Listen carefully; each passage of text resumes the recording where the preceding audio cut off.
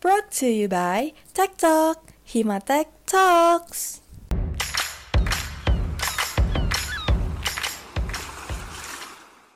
Halo warga teknik kimia semuanya. Apa kabar nih teman-teman semuanya?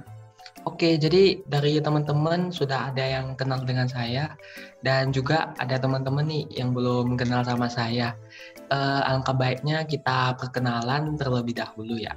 Oke, jadi kenalin, nama saya Wilbert Chandra dari Teknik Kimia angkatan 2019. Oke, dan di sini saya dipanggil Will. Di sini ada teman saya juga, Iksan nih. Oke, mungkin dari Iksan bisa perkenalan diri terlebih dahulu. Oke, halo Will dan halo warga Teknik Kimia semua. Kenalin, aku Iksan dari Teknik Kimia 2019 alias K59. Oke, mungkin ini ya, kami berdua ini membawakan nih podcast sore Sobat Reynor. Nah, kita berdua gak cuma berdua loh di podcast ini. Ada Mas Bak yang ganteng dan keren-keren juga nih. Oke, mungkin bisa buat perkenalan diri. Oke, halo semuanya. Ketemu lagi nih sama aku. Kenalin, nama aku Rose Sari, bisa dipanggil Rose. Aku dari K59. Oke, halo teman-teman Teknik Kimia. Ketemu lagi dengan saya. Nama saya Rigen dari Teknik Kimia K59. Halo semuanya. Masih bersama saya Rosid dari K59. Oke, apa kabar nih Mas Rosid, Mas Rigen, sama Mbak Rose? Oke, Wilbert, kabarku baik sih, alhamdulillah. Halo Will, kabarku alhamdulillah baik sih. Oke, kalau kabarku sih tentunya pasti baik sih, karena OL ini kan juga masih berlangsung, jadi aku dan teman-teman ini juga masih menjaga semangat lah, biar perjalanan OL ini dapat dilalui dengan baik juga, gitu. Oh, masih OL ya, dan masih semangat juga ya buat ngelaksanainnya.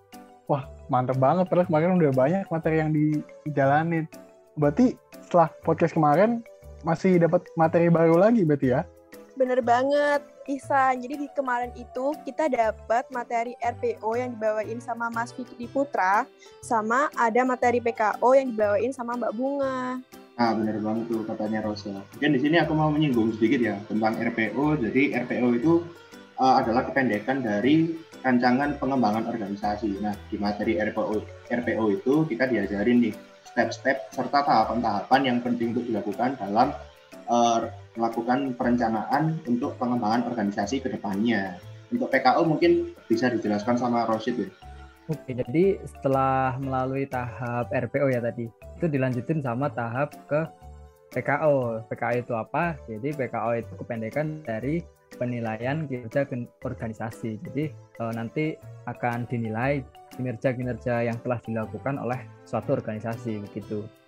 Oke, terus kalau menurut Mas Bak ya, seberapa penting sih RPO dan PKO itu? Oke, jadi menurutku penting banget sih RPO ini.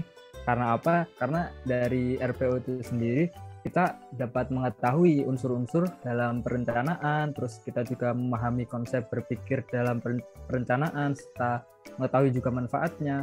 Kemudian yang paling penting, kita juga memahami tahapan perumusan strategi hingga implementasinya dalam organisasi, gitu. Nah, benar banget tuh yang dibilang sama Mas Rosid. Selain tujuan dari RPO itu sendiri, RPO juga bermanfaat tuh bagi organisasi yang kita buatin RPO-nya.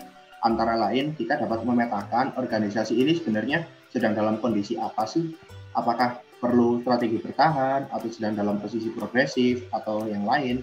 Dan dari posisi organisasi itu, kita dapat menentukan pola pengembangan organisasi yang sesuai dengan posisi organisasi tersebut. Contoh, kalau misalkan organisasi kita sedang dalam posisi progresif, berarti kita harus memikirkan strategi-strategi objektif yang sekiranya bisa menunjang progresivitas dari organisasi kita. Contoh, melakukan ekspansi atau menambah jumlah kerjasama dengan pihak lain dan sebagainya.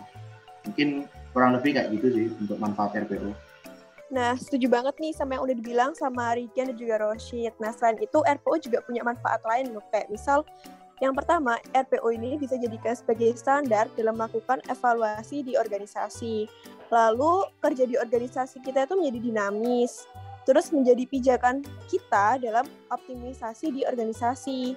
Dan juga mempermudah dalam pembagian tanggung jawab dan pemenang elemen dengan adil. Kayak gitu, Wilbert dan Ihsan. Oh, berarti penting banget ya RPO. Nah, kalau misalnya kayak gitu, pentingnya banget gitu, dalam buat RPO nih, apa aja sih tahapan yang harus dilakuin? Oke, jadi tahapannya ini sebenarnya berhubungan sih sama materi yang di podcast 1 kemarin. Itu kan ada KMO sama AKO kan. Jadi tahap pertamanya itu dimulai dari KMO. Jadi di situ kan kita udah ngelasifikasiin masalah-masalah apa sih yang ada di organisasi. Terus dari masalah tersebut kita analisis di AKO. Jadi nanti kan ada dalam bentuk analisisnya itu kan ada dari faktor internal yang biasanya menggunakan juga framework dari 7S McKinsey. Terus kemudian ada juga faktor yang dari eksternal, itu menggunakan framework dari PRL biasanya. Jadi setelah kita analisis kondisi organisasi, itu kita tahu di mana sih sebenarnya keberadaan dari organisasi kita, sehingga dalam penyusunan strateginya kita dapat menyusun strategi tersebut dengan baik begitu. Jadi untuk penyusunan strategi itulah kita berperan RPO-nya gitu. Nah, betul banget tuh Mas Rosid. Kemudian selain itu di dalam RPO itu juga ada suatu tahapan yang namanya cascading. Cascading sendiri adalah sebuah proses translasi tujuan dari satu tingkat ke tingkat yang lain dalam sebuah organisasi untuk memastikan keselarasan dalam strategi yang dibangun oleh organisasi itu. Contohnya di sini adalah dari visi organisasi kita itu seperti apa sih? Kemudian kita turunkan menjadi misi-misi yang menunjang visi tersebut. Dari misi kemudian kita turunkan lagi ke strategi objektif atau SO yang menunjang misi dan juga menunjang visi ya tentunya. Kemudian dari strategi objektif itu diturunkan menjadi strategi. Dari strategi itu turun lagi menjadi strategi inisiatif, dan strategi inisiatif akan diturunkan menjadi sebuah proker atau program kerja yang mungkin dari kita beberapa sudah melakukan ya, karena pengalaman di organisasi kita juga. Nah, kurang lebih seperti itu. Jadi beberapa hal tadi itu harus satu tujuan dan juga harus berkesinambungan lah intinya dalam hal menunjang tujuan bersama dari organisasi. Nah, bener banget yang dibilangin sama Roshid dan Rikeni ya. Jadi ada lagi nih yang di dalam RPO, yaitu ada metode KSPM. Jadi apa sih metode KSPM itu? KSPM ini singkatan dari kuantitatif strategi planning matrix, di mana merupakan sebuah metode untuk menentukan prioritas alternatif strategi yang diperoleh dari analisa SWOT. Atau kita kan kemarin udah nih kayak dapat materi tentang IFAS-EFAS kan, bakal kita gunain di KSPM ini. Jadi dari fungsi KSPM sendiri itu adalah supaya kita tuh bisa memeriksa kecocokan antara strategi dan juga kondisi yang kita alami sekarang di organisasi. Terus kita juga bisa jadi lebih objektif dalam menentukan strategi yang akan kita gunakan di organisasi nanti. Terus KSPM ini juga bisa membantu kita untuk memilih strategi yang lebih baik dan juga strategi mana yang lebih kita prioritaskan, kayak gitu. Oke, jadi Mas Mbak tadi kan udah jelasin ya tentang RPO. Jadi ini aku penasaran nih, kalau PKO itu untuk apa ya Mas Mbak? Oke, Wilbert. Jadi PKO ini tadi kan udah dijelasin juga kan. Tujuan dari PKO itu berfungsi sebagai parameter dari proker yang udah kita jalanin di organisasi itu dianggap berhasil atau gagal gitu. Jadi di sini kita bisa tahu nih konsep-konsep penilaian kinerja dari organisasi itu kayak gimana. Terus kan banyak metode-metode juga kan di dalam PKO. Terus kita bisa juga paham tentang proses penilaian kinerja organisasi kita sendiri kayak gitu. Nah, benar banget tuh yang udah disampaikan sama Rose. Mungkin aku mau nambahin, kalau di materi PKO kemarin itu sebenarnya kita lebih berfokus ke macam-macam PKO yang digunakan oleh ormawa-ormawa yang ada di ITS. Nah, kemarin itu secara singkat itu ada 3 yang umum digunakan di ITS. Yang pertama ada TUK, yaitu tolak ukur keberhasilan. Yang kedua ada OKR, yaitu Objective Key Result. Yang ketiga ada KPI atau Key Performance Indicator. Sebenarnya ketiga ini itu sama-sama bisa menunjukkan parameter keberhasilan dari suatu proker organisasi. Namun yang membedakan itu adalah standar parameter yang digunakan dalam ketiganya. Contoh, kalau tolak ukur keberhasilan itu dia lebih mengukur apakah suatu proker ini itu berhasil atau gagal. Udah sampai situ aja sih. Kalau OKR itu dia lebih ke arah mengkuantitatifkan hal-hal yang bersifat kualitatif di dalam proker-proker tersebut. Jadi pengukurannya itu biasanya berbasis angka, contoh jumlah peserta yang hadir, jumlah materi yang disajikan dalam suatu acara organisasi itu, dan lain sebagainya. Sementara KPI ini menilai seberapa persen sih keberhasilan dari proker yang sedang dijalankan oleh organisasi tersebut. Jadi bisa dibilang lebih memanusiawikan manusia ya, karena KPI ini lebih berfokus ke prosesnya juga, tidak hanya berfokus ke hasilnya aja kayak TUK. Mungkin kayak gitu sih. Nah, benar banget tuh kata Mas Rigen sama Mbak Rosu tadi. Nah, mungkin aku mau nambahin itu dari berbagai jenis PKO tadi yang telah disebutkan oleh Mas Rigen, itu yang paling sering digunakan di Ormawa ITS itu sekarang KPI. Nah, gitu. Oh, kenapa ya? Kok KPI paling sering digunakan? Dan juga khususnya di ITS itu paling sering gitu. Kenapa ya? Oke, jadi KPI itu lebih sering digunakan itu karena lebih mudah sih dalam penggunaannya, terus juga bisa dibilang cukup mewakili dari setiap progres-progres yang dilakukan oleh organisasi tersebut. Nah, untuk KPI ini bentuknya itu seperti set metrik gitu yang terstruktur dan tentunya terprosedur juga.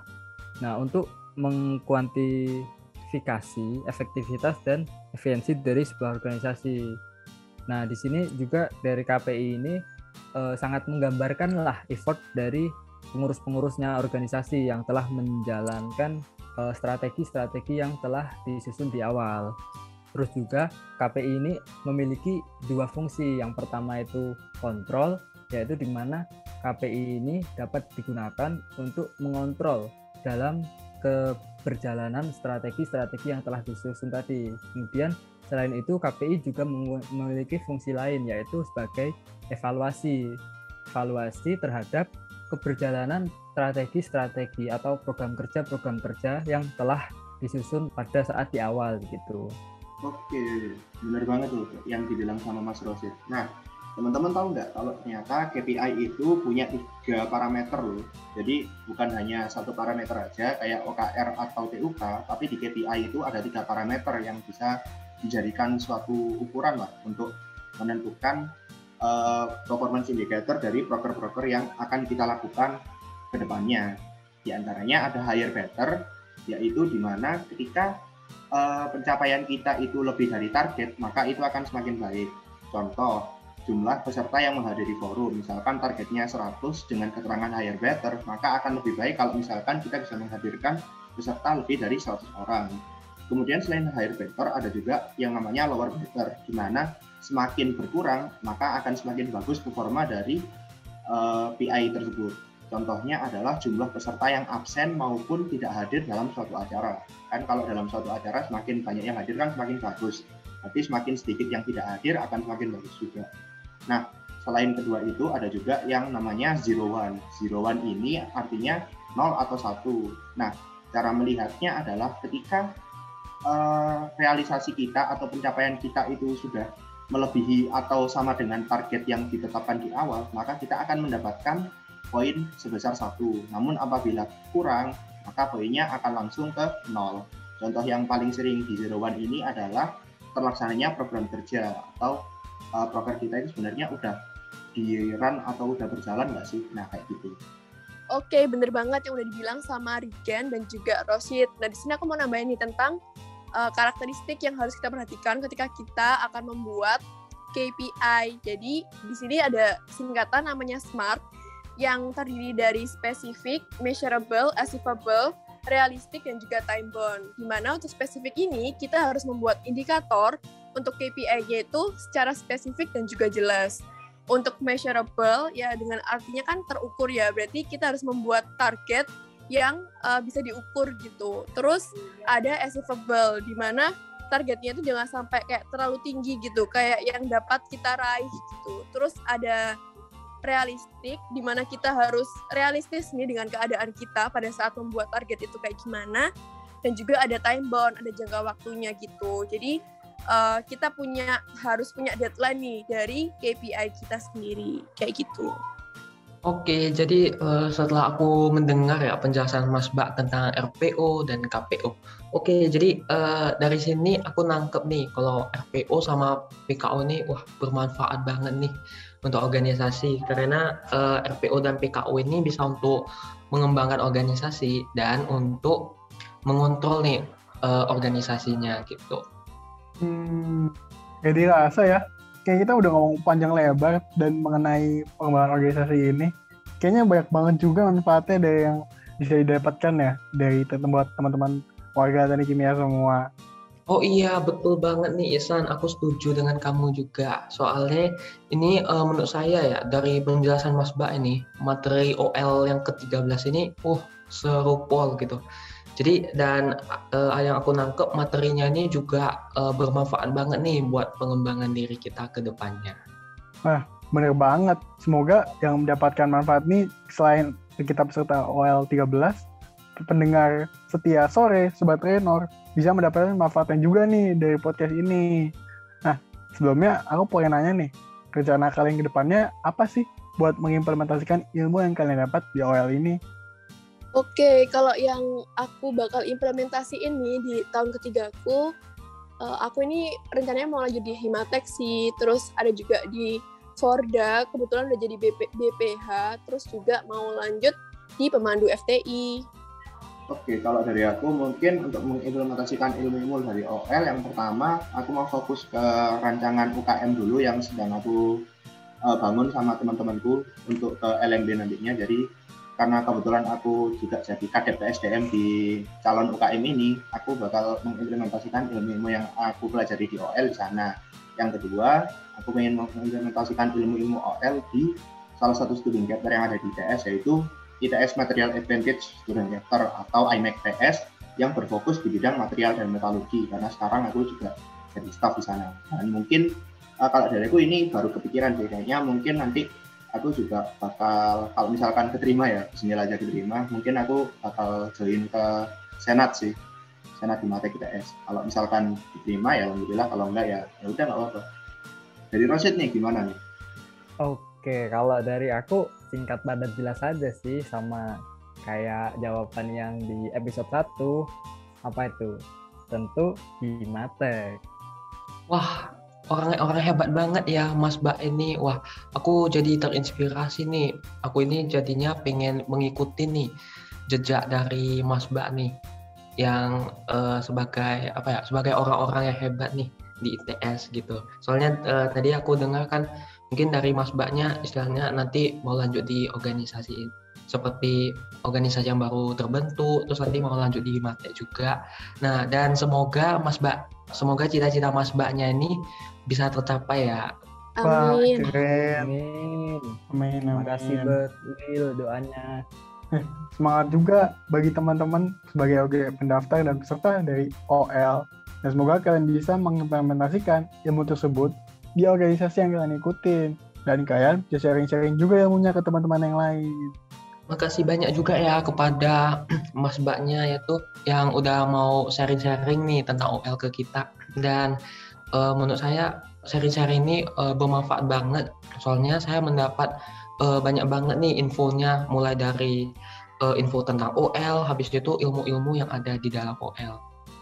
Iya, makasih juga udah mau sharing dan jelasin tentang OL ke kita. Dan juga mau masuk di podcast sore ini, Sobat Renor. Jadi, semua pendengar teknik kimia bisa mendapatkan manfaatnya. Mungkin ini ya, BLBT ini kayaknya udah mau mendekati akhir nih. Nah, mungkin sebelum kita tutup, kamu ada pengingat lu nih. Jangan lupa untuk follow Instagram Himatek di @himatekits dan tetap stay tune untuk topik menarik ke depannya. Kalian berlima pamit undur diri. Aku Iksan dan Wilbert dan kalian berlima. Wassalamualaikum warahmatullahi wabarakatuh. See you on the next time.